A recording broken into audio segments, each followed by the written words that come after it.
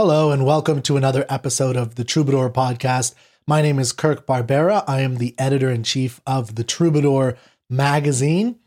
And today we're going to talk about The Catcher in the Rye by J.D. Salinger, written in 1951. Now, one of the arguments, I'm going to set this up at the beginning of something I think that I am bringing that's a little different to the interpretation of this novel. And one of the things I want to focus on is the style. So when you read, if you read any interpretations or analysis or spark notes or whatever for J.D. Salinger's book, The Catcher in the Rye, one of the main things you'll see commonly is the loss of innocence. I'm going to be making an argument that the core issue of this book is actually the same issue that's leading to an onslaught of conspiracy theorists today. That's a hell of a statement.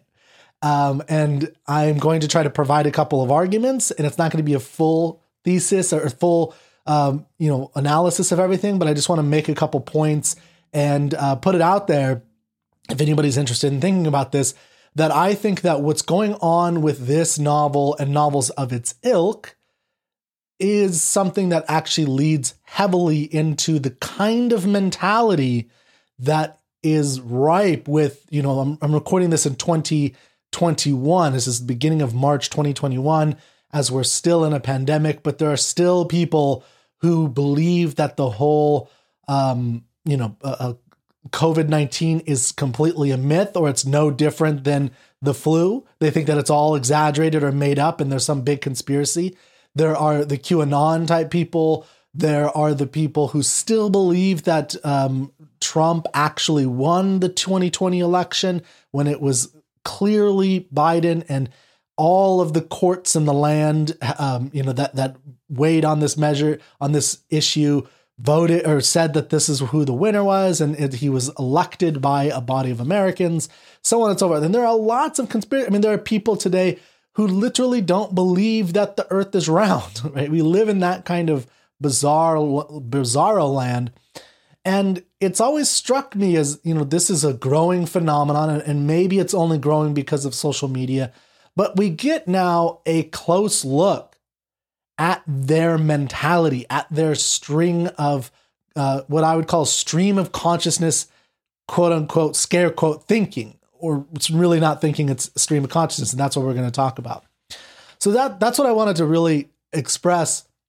And before you turn me off for a second, I want to make an argument real quick at the outset of this is a really valuable, so important part of why you should read literature, even if you don't necessarily like it, even if it's not the most inspiring thing, even if it doesn't uplift you, even if it doesn't help you live the better life, because it helps you understand the world.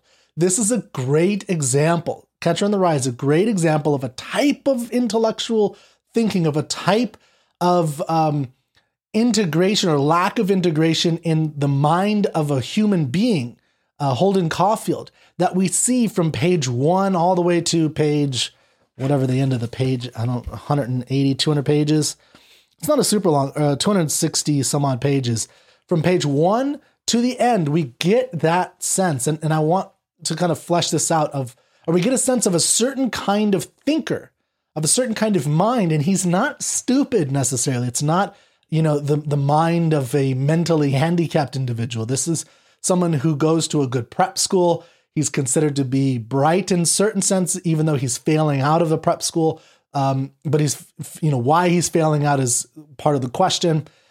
Because it becomes clear that he's not dumb. He knows things, and he seems to be able to, capable on some occasions to make connections. So some teachers even think very highly of him, especially his English teacher from another school.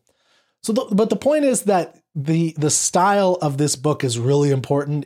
Even if it doesn't uplift you, because it won't uplift you, it begins where it seems to be clear that he's in some kind of mental institution, in a sanitarium of some sort in the 1950s, and he's recovering from some psychosis, and he's writing down his story of this one weekend, essentially, after he learns that he's been expelled from a prep school, and he goes to New York City, has these quote unquote adventures, and but not really adventures. It's just random occurrences that happen here and there. And so everything is very random. But the point I wanted to make in this whole section at the beginning here is that you don't have to like Catcher in the Rye in order to make it a really critical read to understanding a whole psychosis, a whole psychology that is taking over our world in a sense, or at least it's becoming very, very prevalent among many, many people.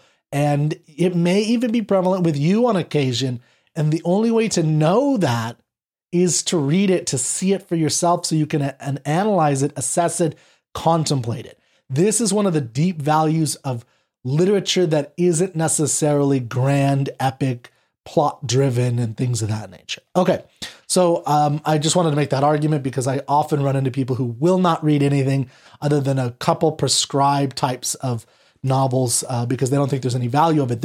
I'm going to keep making arguments that there is intense value to reading this book, even though it is not very enlightening or I should say not enlightening, uplifting or enjoyable in certain sense. Sometimes it's quite nasty and it's sad and tragic to enter into the psychology of J.D. Salinger's Holden Caulfield. Now, to get us started, I want to kind of give you this is from The Dim Hypothesis by Dr. Leonard Peikoff. I highly recommend this. This book is about a scary word called epistemology, which is basically how we know things, how we come to understand the world, how we come to know. Just to give you an example, I was having a conversation with a friend of mine who's a philosopher on Facebook, and where he corrected me about something regarding viruses. And I had been having a conversation with someone where I said, they had said something about the COVID-19 virus is asymptomatic, which, or asymptomatic spreaders are a big part of the problem. And I know that is very true. And I said, well, that's always been true of viruses. And my friend, who's a very intelligent, well-read person and a philosopher, said, well, that's not always been true of viruses or not of all viruses. And then I said, well, that's interesting. And I agree with you. And that's a good point I need to learn more about. But what I came to realize is that I had always believed that was knowledge without any real concrete evidence. It was just something I'd believed more. And it was something that I had passed off as knowledge. And that's one problem of, knowledge, is I had passed it on and thought of it as knowledge. I thought it was knowledge, but it's not true that every single virus, every single type of, or at least, I'm going to have to investigate this myself. But according to my philosopher friend, that's not necessarily true. So anyway, the point is that there's lots of ways that you can gather knowledge and get information about the world. In this case, information about COVID-19 or viruses in general as a category. There's ways of doing that, and there's ways of doing it well. There's ways of doing it decently. There's ways of doing it passing. There's ways of doing it poorly. And there's ways of just completely boggling the whole mess, or boggling the whole attempt. Now, I want to read from, the Dim Hypothesis, which is about heavily about epistemology, where he talks about something that I think is very relevant to J.D. Salinger's The Catcher in the Rye. And it's something he calls juxtaposition. So this is one form of integrating knowledge, of thinking about, of putting together information to acquire and to understand knowledge. So one way the Greeks put it, for instance, the ideal, according to Dr. Leonard Peikoff, and I agree, for acquiring knowledge or for understanding the world is to find what the Greeks called the one and the many. And the one and the many is, if you think of, what do dogs and cats have in common? Well, the one in the many would be animals. They're both animals, even though they're two really different types of animals, but they're both under the category of animals. And that is essentially the one and the many, right? What does a chair and a table have in common? They're furniture. And so what the Greeks brought into existence is finding that kind of what is the one in the many. And that is what knowledge is making integrations. But there are lots of ways that integrations can go wrong, especially as you get higher and higher into it. Now, the term juxtaposition is one way that it can go wrong. And in fact, it's according to Peikoff, it's the opposite of what he's talking about. It's the closest to the opposite of what he's talking about which is in terms of he believes the essence of good thinking is integration. So he says to denote the opposite of integration, many words could be chosen, but the best, I think, is juxtaposition. That is the mere conjunction, putting together, of objects in space and or time. For example, on the simple physical level, Hiroshima after the atom bomb was no longer a whole because there was no longer a purposeful connection uniting the remains of Hiroshima. And I'm adding a little of my own ad-lib to this, by the way. But only sprawling chunks of glass, random puddles, and scattered flesh. At most, one could say that there was a juxtaposition of lesser wholes, doorknobs, bodies, etc. So juxtaposition, like integration, is possible at every stage of mental development. So he goes on, and if you want, I recommend this book highly. It's really interesting. It's about why the lights of the West are going out. And it was written, I think, in 2012 and in 2021. Man, it's coming more and more true. This is a book that actually tries to predict the future, and I think it succeeds so far. Hopefully it will not fully succeed though, because it's pretty dim. Dun dun dun. Okay, here's the last part I want to read about this to kind of give us a sense of my approach to The Catcher in the Rye. Leonard Peikoff, talks about integration of actions. So integration of our actions to create meaning in our life is one thing that you can do with your mind. You can look back or forward with your mind and think about the kinds of actions you want to take to pursue the kinds of values, like a career, as a writer or as a CPA or a plumber or whatever it is that you want to be, or a detective, and move forward in that, by taking certain actions to make that happen. Or, love is another one. If you want, what actions do you want to take to find love? Sitting on the couch is probably not the best way to, the best action to take for finding love. But he talks about, again, with juxtaposition and how this doesn't happen for most people's lives. And he says, more commonly, however, a non-whole product stems from a non-whole course of action. One based not on purpose or plan, but on whim. A college student, say, goes to a movie, he's bored, makes a pass at a waitress, aroused, takes a nap in the park, tired, smokes a joint, restless, flies to Buffalo, misses his friends. These episodes, being devoid of connection, do not comprise a whole, W-H-O-L-E, whole, an entirety, but merely a temporal succession, a form of juxtaposition. This remains true even if the young man claims to have created a new kind of whole, as proved by the fact that all the episodes can be covered by two words, such as my choices or my day. If a man's actions and or products reflect either his failure to integrate or his successful removal of integration, then what he does or makes, even if nameable by a single word, cannot be described as a new integration, just as the absence or destruction of achievement cannot be described as a new form of creativity. A connection among elements does not consist in the absence or removal of connection. Non-connection is not a species of connection. So this is a rather complex book on epistemology, and I'm not an expert on epistemology, so I don't want to explain attempt my best to explain it all.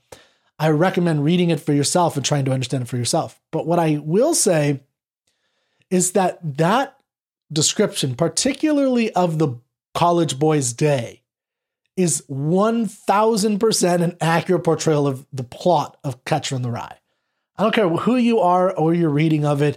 That is a true statement about Catcher in the Rye. That is what motivates Holden Caulfield. It's a random attempt at whims. He feels like going. He gets fired or kicked out of prep school, so he feels like going to the only teacher he kind of likes. He doesn't really like the teacher. He thinks he's phony, so he leaves. He doesn't know what to do next. So, and he runs into randomly one of his roommates, and he finds out that his roommate's going to go on a date. And he finds out that he's going on a date with a girl that Holden used to like, and he feels upset. So he goes to talk to another person. But this is never a clear progression of any kind of actions. This is just random ping-ponging of things that happen. His friend comes back, the roommate comes back, and he asks him to write a English paper for him because this is the only thing that Holden seems to be good at. Holden writes an English paper that has nothing to do with what he's supposed to really be writing. And it's really just about Holden's brother who passed away several years earlier, and about a baseball glove that he had, I think, given to him or something about the baseball glove. But that's what and then the roommate comes back. He says, this is crap. This has nothing to do with what I'm trying to do, and it's not going to help me. And then Holden wants to, is mad, but he doesn't know why he's mad. It's probably because he wants to know if the roommate had sex with the girl, the girl that Holden used to like or does like, and so on and so forth. And then they get in a fist fight. Holden leaves for New York. He goes to a bar. He leaves the bar. He calls a friend because he doesn't know what else to do and he's bored. He gets it in his mind to call a girlfriend. He gets it in his mind to go get some more drinks. He gets it in his mind to have breakfast. For some reason, he gives all or a lot of his money to a bunch of nuns. And then he goes to go see his little sister. He sneaks into his house. He sneaks out of, and it's just a whole bunch of random whimful things of he doesn't know where he's going. And so he just ends up going wherever feeling in the world, and some chance occurrence. Some kid sings a song on the street and it reminds him of a song, and that makes him want to go see his sister, and so on and so forth. So that's essentially the plot of The Catcher in the Rye. It's just a string of random whimful occurrences that this young man goes through.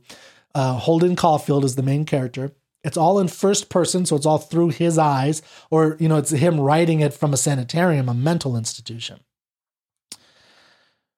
Okay, now, the really fascinating thing for me, and what I think is very powerful in a not a good way, is the style of thinking that this individual goes through. And I just want to I'm going to read the beginning, and I'm going to read a couple other passages for you to get a sense for this. Now, the only way to really understand this story is to read it for yourself.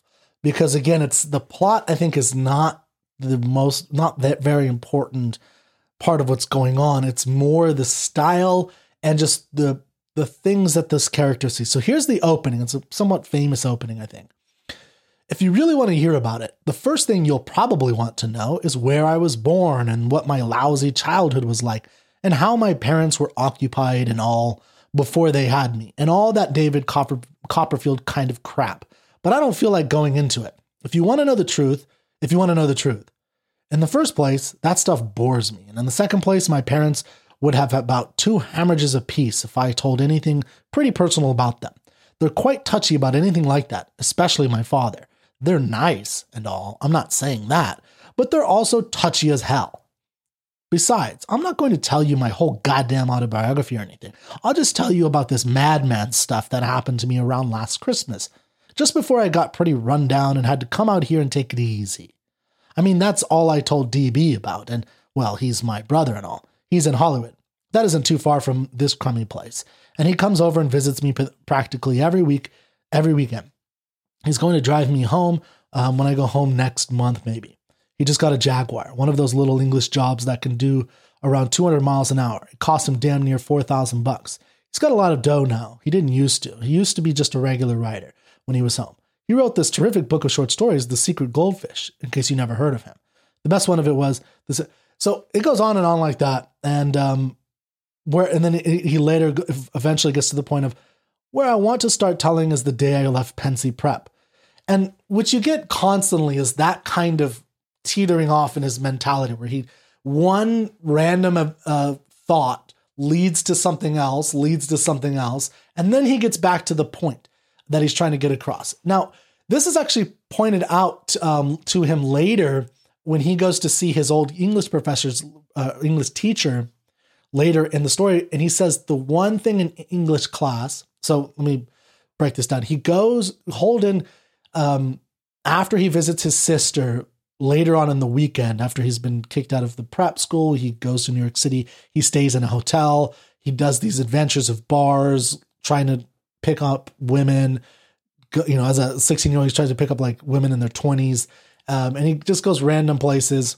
He eventually makes it to his sister. And then after his sister, he goes to his English, an old English teacher from another prep school, not the one he got kicked out of. That English teacher liked him because Holden was good in English. That seems to be the only thing that he has any kind of talent in. So the English teacher asks him, well, I hear you got kicked out of prep school. I hope you at least better well damn have done good in English. And Holden says, oh, you know I did good in English, of course, so on and so forth. He said, the only class or the only assignment or part of English that I did not do good in was the extemporaneous speaking in class.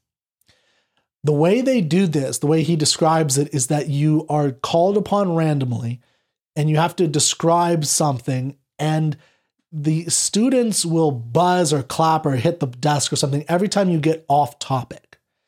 And Holden hates this because he is really bad at it. He cannot stay on topic. And his argument is that he likes the secondary things that, have nothing to do with what he's trying to talk about. And the English teacher says, well, isn't there times when it is helpful to be on topic and to stay on topic? And he says, well, I guess so, but I just like it. And then he goes off and starts talking about this other kid who also had troubles in it. And he hated how brutal everyone was in class to that kid. So again, I think what you see in his psychology is not just what critics focus on, which is that Holden Caulfield wants to protect everybody. And we'll talk about this in a second. But it's his inability to think, period. He has no ability to make causal connections because he's only making temporal connections or random whim connections. Whatever just happens to be in the environment, that's what he will go based on. And he has no ability to ask logical questions to say, does this fit into the category that I'm trying to think about?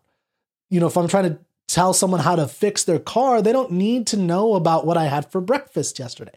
But he doesn't seem to know that that's a problem in a lot of cases, even in creative endeavors. And I think J.D. Salinger maybe, this is the only book of J.D. Salinger's I've read. I don't know much about him.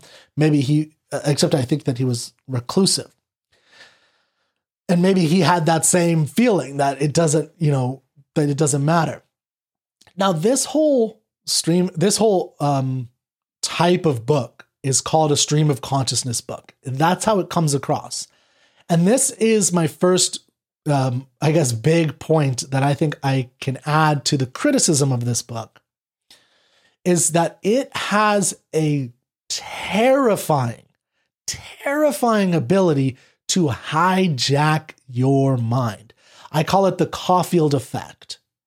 That as you're reading it, because it's stream of consciousness and the way that it flows, and it did this for me, and maybe for better minds than mine, it won't do this, but it was terrifying how it felt like, unlike any other book that I've ever read, it felt as though the words that I was reading on the page, as I was reading them, I hear it in my head as I'm reading it.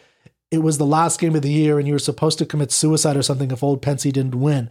I remember around 3:00 that afternoon, I was standing away the hell up on the top of Thompson Hill, right next to this crazy cannon that was in the Revolutionary War and all, like the way that it's written in that stream of consciousness, it felt like it was taking over my mind. Like I had lost control of my mind. And this book and the words on this book had entranced me in a sense and taken over my mind. And one thing that it made me realize is that most people don't realize that the stuff that goes on in your head is not thinking. We tend to say that we're like, hey, what are you doing? You're just sitting there looking up at, the wall, or you're just looking at nothing. You're just sitting quietly, not even having earbuds in right now. You're just sitting there. What are you doing? I'm thinking. More than likely, it's not thinking that you're doing in your head. And this book is a really good example of helping to teach you that point, if you think about it correctly. And I don't think most people have. But what goes on in your head is not necessarily thinking. Thinking is a process of integration. It's a process of categorizing. It's saying, I saw this event and this occurrence and that occurrence. What do they have in common? What do they have that's different than other things that I've seen? How is it similar? I'm always reminded of poetry as a form of thought process, as a form of actual thinking and integration, because it is a comparison. What does a mind have in common with a kingdom? Well, on the surface level, it doesn't really have anything when you don't think about it. But if you pause, you might say, well, if we don't mean brain, we mean mind. So we mean consciousness. So we mean the things that go on in our mind that we have control over because we have free will.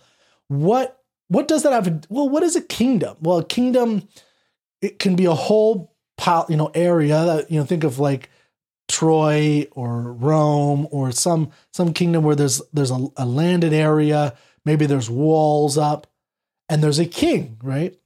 And then there's people that come into that kingdom and there's people that go out of that kingdom. There's people that bring goods into the kingdom. There are foreigners who come in to trade. There are maybe people who come in to threaten that kingdom. There's a whole bunch of things going on. And that's very similar. There's actually some thoughts about that with the mind. There's a lot of stuff that comes into your mind. There's a lot of stuff that goes out of your mind, right? You forget stuff. And there's new stuff that comes in. Maybe some news channel, a pundit has a big effect on your mind and you don't realize it. Do you actually vet the people that come in? Because that's one thing a kingdom might do, is they might have border people at the border control saying, no, wait, we don't want you in, or yes, we want you in, but we need you to pass these types of things or to tell us what you're all about, so on and so forth. And you examine them. And maybe that's one way you can be a kingdom. But the point is that your mind can be like a kingdom if you think about it. Mind and kingdom are two different entities, a mind and a kingdom. You can see them as similar, make integrations, and learn something about the mind from that. And what control, and maybe some things you don't have control over the more you think about it. That's what thinking is. That's one example of thinking. Is integration, is making comparisons. Holden Caulfield doesn't do anything like that ever. He never does that kind of thinking. It's always, I hate this. This leads me, this, I can't believe they did this. They're so phony. I don't like it when they do this. I hate that. I hate that. It's all about emotional thinking about what he likes and doesn't like, or what he hates really, and why he hates it, and why, or not even why he hates it in a deep level, but just on a superficial level. Okay, so staying on the Holden effect idea, I wanted to bring up a movie. And why I got the idea of the conspiracy theorist mind of today is a clear, you can mark a trajectory from this book and books like it, Ulysses, Gertrude Stein books, but all the kind of stream of consciousness books that we get in many modern books that are plotless and the narrator lacks rigorous intellectual rigorous connections. I mean, just to give you a simple example from ancient literature from the Iliad, there's a moment when Glaucus, who's a Trojan warrior, approaches Diomedes, a Greek warrior, as Diomedes has been going on this rampage and killing Trojans. And these are two enemies. The Greeks have come there to kill the Trojans and sack the town because the Trojan Paris stole Menelaus's wife, Helen. And so now they're at war. And this is Homer's Iliad, written thousands of years ago. And Glaucus and Diomedes, they meet and they tell each other's story, which is something that they tell each other their own individual story. So Glaucus tells his story of his lineage to Diomedes. Diomedes tells his story of lineage to Glaucus. And this is a common thing for a variety of reasons, which we won't get into about Greek culture, but they do this. And they find out that they are, in a sense, guest hosts to each other, that several generations back, they had been kind to each other as a families. And so they kind of owed each other something because their great-grandfather had done something great or helpful for their other great-grandfather. So they decide to give each other gifts, and they decide that there are plenty of Trojans that Diomedes can kill. There are plenty of Greeks that Glaucus can kill. So they decide not to kill each other, and instead they exchange gifts, and they're going to go off and kill other enemies. So Glaucus gives his golden armor to Diomedes. Diomedes gives his bronze armor, and the narrator Homer has a comment in there, and he says, it was as though, so I'm paraphrasing, of course, but it was as though the great god Zeus had baffled the mind of the Trojan Glaucus for giving up a set of armor worth 100 cows or 100 oxen in exchange for a set of armor that is worth only 9 oxen. So in other words, Glaucus gets a really terrible deal. And it's not even a deal, like it's a gift exchange among friends. So he just seemed to have lost his mind. He could have given one piece of that armor, or like a sword or a bow or anything else other than something that's worth 10 times as much as what Diomedes gives. Now, here's where integration comes in, and where thinking about stuff like this matters. The next moment in the poem, the Iliad, is Hector running into Troy to tell the Trojan women and to meet with people about praying to the goddess Athena to help them stave off Diomedes and the Greeks who are, rampaging through their army, through the Trojan army. And he's trying to do this. And one of the things we learn about Hector and the Trojans, and one of the things, as they're this is early on in the Iliad, one of the questions that pops up very clearly to us, or should pop up clearly to us, is why are they fighting this? Like, is it really just for Helen? So one woman, and they fight a 10-year war where towns are sacked, thousands of people are dying, the whole city is being, destroyed. And Homer doesn't give a clear answer to that, I don't think, but I think my interpretation and other people's interpretation is that the Glaucus Diomedes, that kind of, that they are the type of people as a Trojan people that they would give something like that their minds would be set aside them, or that they would lose their minds in a sense and not be rational, logical in many of their things. Maybe they're over romantic with this gold armor. They're trying, it's like, oh, we have a gift friendship. Someone more practical would be, we're at war. I'm going to give you like a little stone as just a token. But these Trojans, they're the type of people who make these grand romantic gestures. I mean, that's the kind of thing that I think are putting things together and trying to figure out meaning. You don't find any of that in the J.D. Salinger. And the whole point of why I described that Iliad thing is to give you an example of when you read J.D. Salinger's Catcher in the Rye, you don't see any of those kind of connections making that kind of sense, where it's, one event and another event, and you contemplate those and think about their relation. It's all very random. I mean, people have assessed the story as a loss of innocence, that he's, wants to help people and he doesn't know how, and that's what leads to all of his insanity.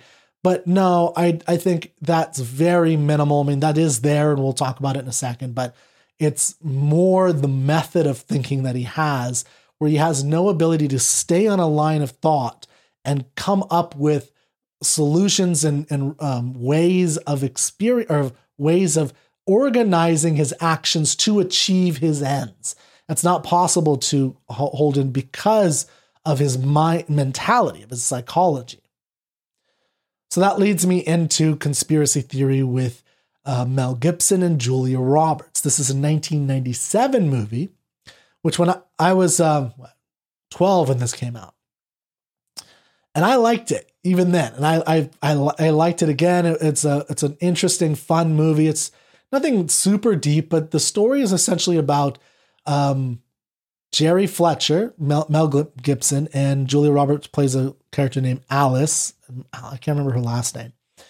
But Jerry Fletcher is this weird, scatterbrained, like Holden Caulfield, scatterbrained taxi driver who believes that there are conspiracy everywhere. He reads the newspaper, cuts out things, and he believes that, like an earthquake in, I don't remember all the details, but something like this, like an earthquake in Venezuela is actually testing grounds from NASA where they're testing a new weapon. And then when he sees that the president of the United States is going to Venezuela, he's saying, well, that he's predicting that the NASA is going to assassinate the president. That's why they were testing some, new machine that from space can create an earthquake and kill the president.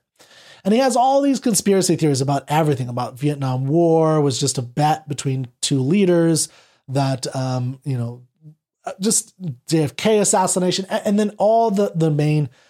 And guess what his favorite book is? And a book that he has to have all the time. It is The Catcher and the Rye. He must always, whenever he sees this, he has to buy it. And at his home, he has a whole series of that books. Not series, just like tons of that book, just the same book. And it makes him feel comfortable. And he says like it makes him feel normal. But of course, it's very abnormal for him to do that. And he doesn't even particularly like the novel. When he's asked about it, he said, not particularly, but he just has to have it. Now, I think the creators of conspiracy theory are trying to make a connection because there is a connection. Holden Caulfield and Jerry Fletcher think the same way in a lot of ways. And if you read them, not the particulars, but in the method of their thinking, it's very scatterbrained. It's very, they're constantly shouting and thinking random things that occur to them. Oh, look at this, look at this, look at this. It's like extreme ADHD type thing. They're all over the place. And, I would argue that the Jerry Fletcher or the Holden Caulfield from Catcher in the Rye and the Jerry Fletcher and the modern conspiracy theorists all have that in common. That's my integration. That's my thinking. It's their method of an inability to make deep connections or make any connections based on sufficient evidence and even knowing what stuff like that is. It's all whim-based. And in fact, in conspiracy theory with Mel Gibson as Jerry Fletcher, he calls it gravy in the brain. And the connection is made of what causes that, which I think is something J.D. Salinger didn't really, or he kind of put it, this is kind of in the novel. I don't want to say he didn't, but it didn't, not as clear as I think it is in conspiracy theory. In conspiracy theory, he blames it essentially on modern media, on movies and television in particular. This is the thing he and it's described that way. And when there's literally, so it does, by the way, I'm going to ruin a little bit of the plot. I won't tell you the whole plot of conspiracy theory. Go watch it. It's a fun movie, I think. The only thing that I think it's scary about it is that it romanticizes this conspiracy theorist which what we're dealing with today is very bizarre to think about, like this conspiracy, because he ends up being right is the funny thing. I mean, the weird thing is that his conspiracies end up being, or many of them end up being correct, that there really are these kind of shadow agencies with secret helicopters rappelling down in the middle of New York City and doing nefarious deeds and kidnapping people off the streets and setting up murders that are assassinating people and they're not really killing them.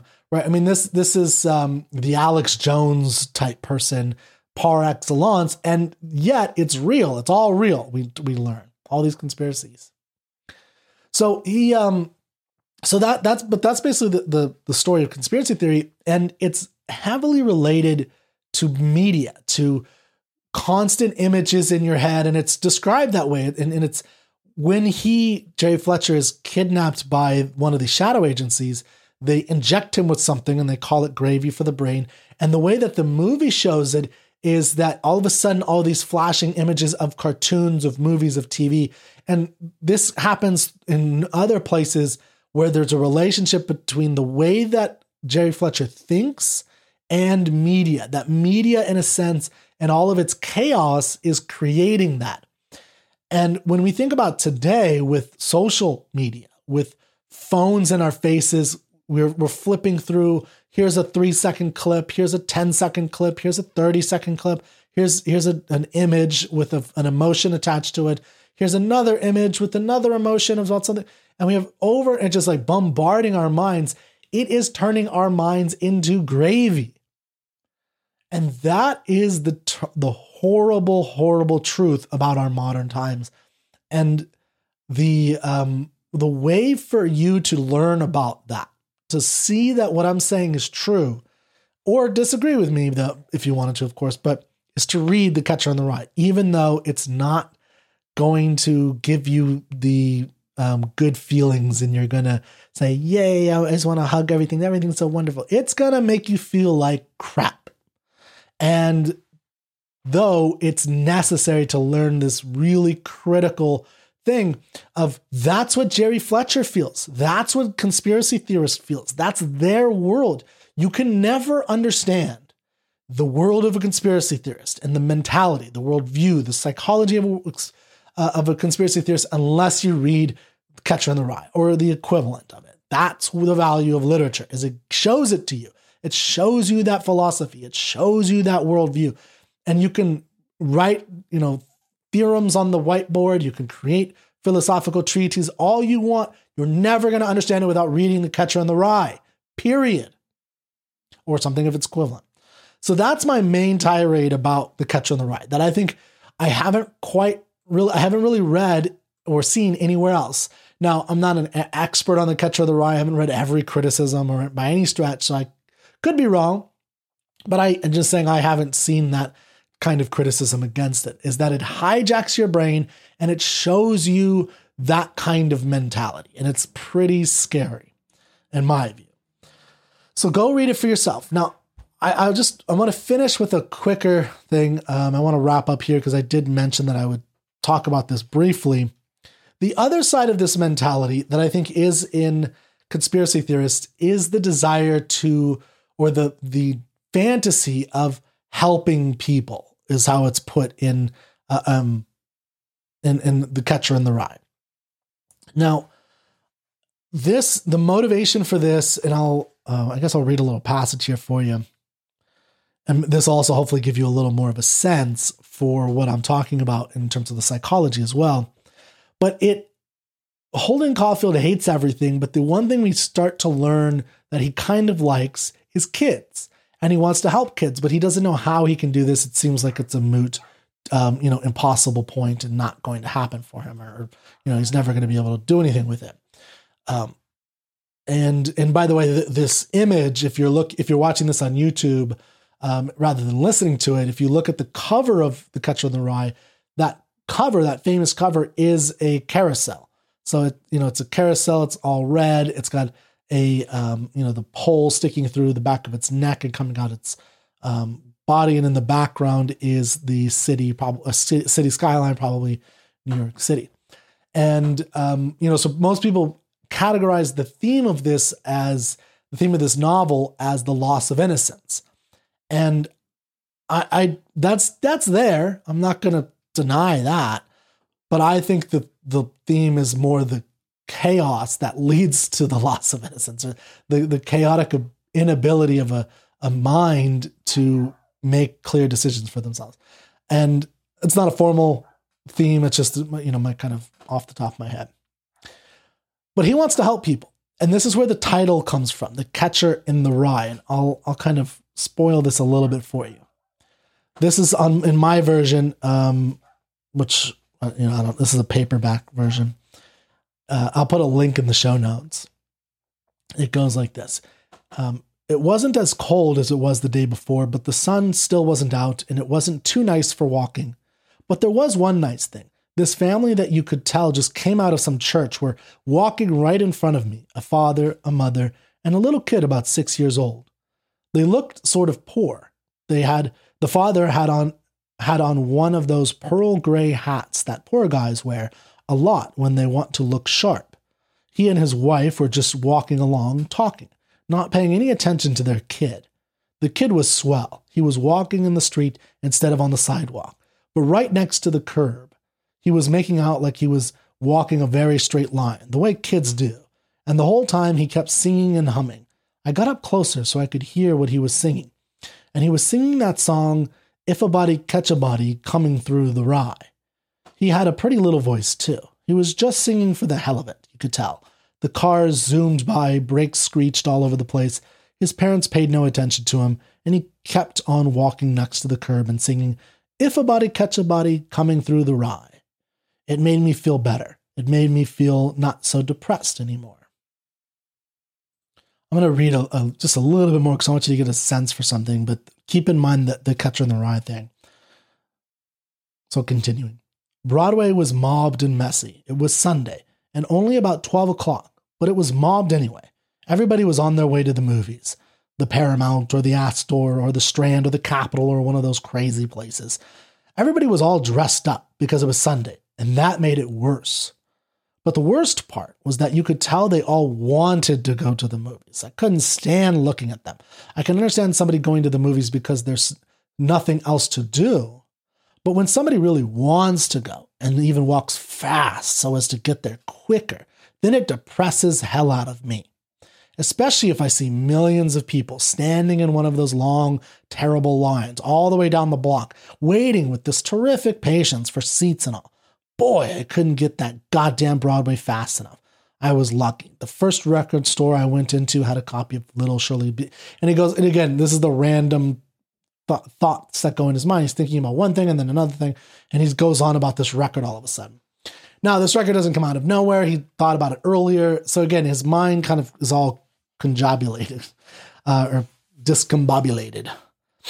Now, that Catcher in the Rye, let me find the other thing real quick. Well, that's good.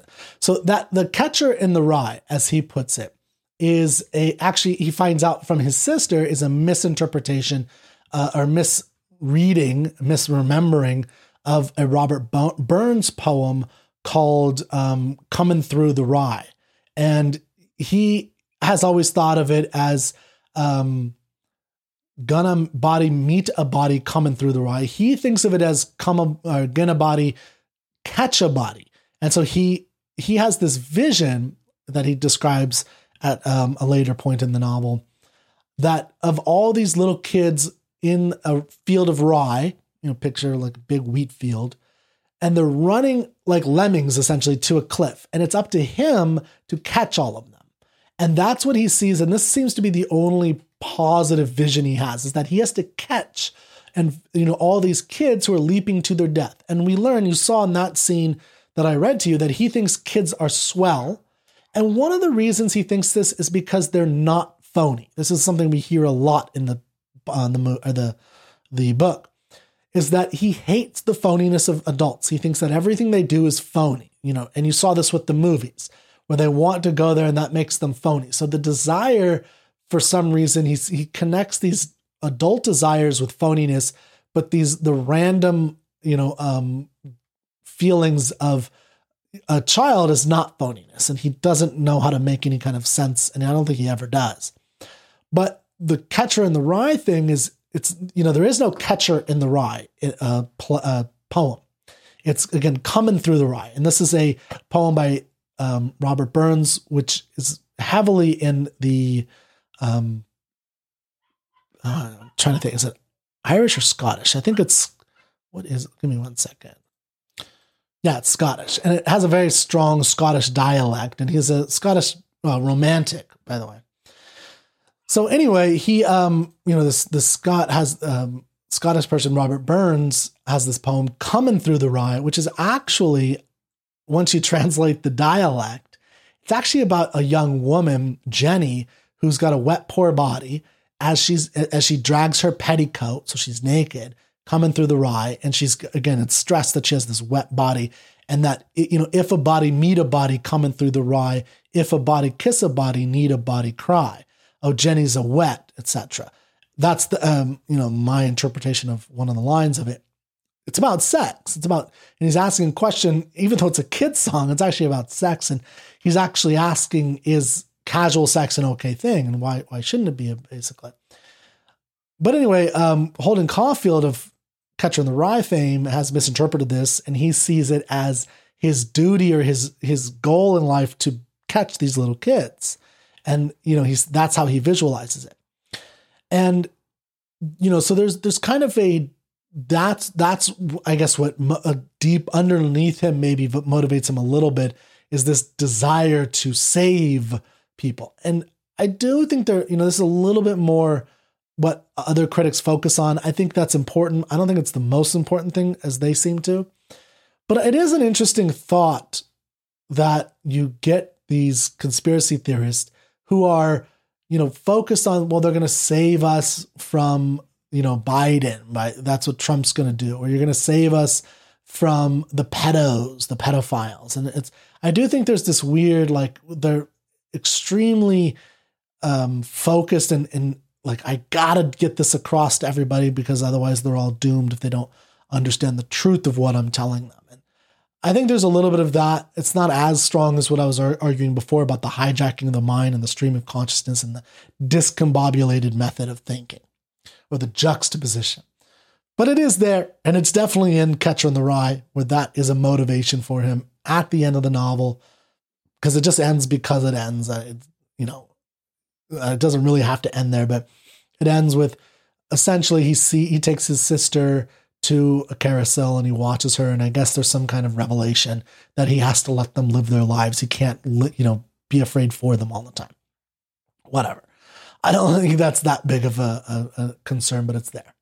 So that is The Catcher in the Rye. Obviously, there's kind of more to it, but the only thing to learn about it is so you can see for yourself the kind of way that it hijacks your brain, or it can hijack your brain, and how terrifying it is to enter into the mind of this person who has a juxtaposition as their main method of thinking. All right, thank you, and I will see you next time.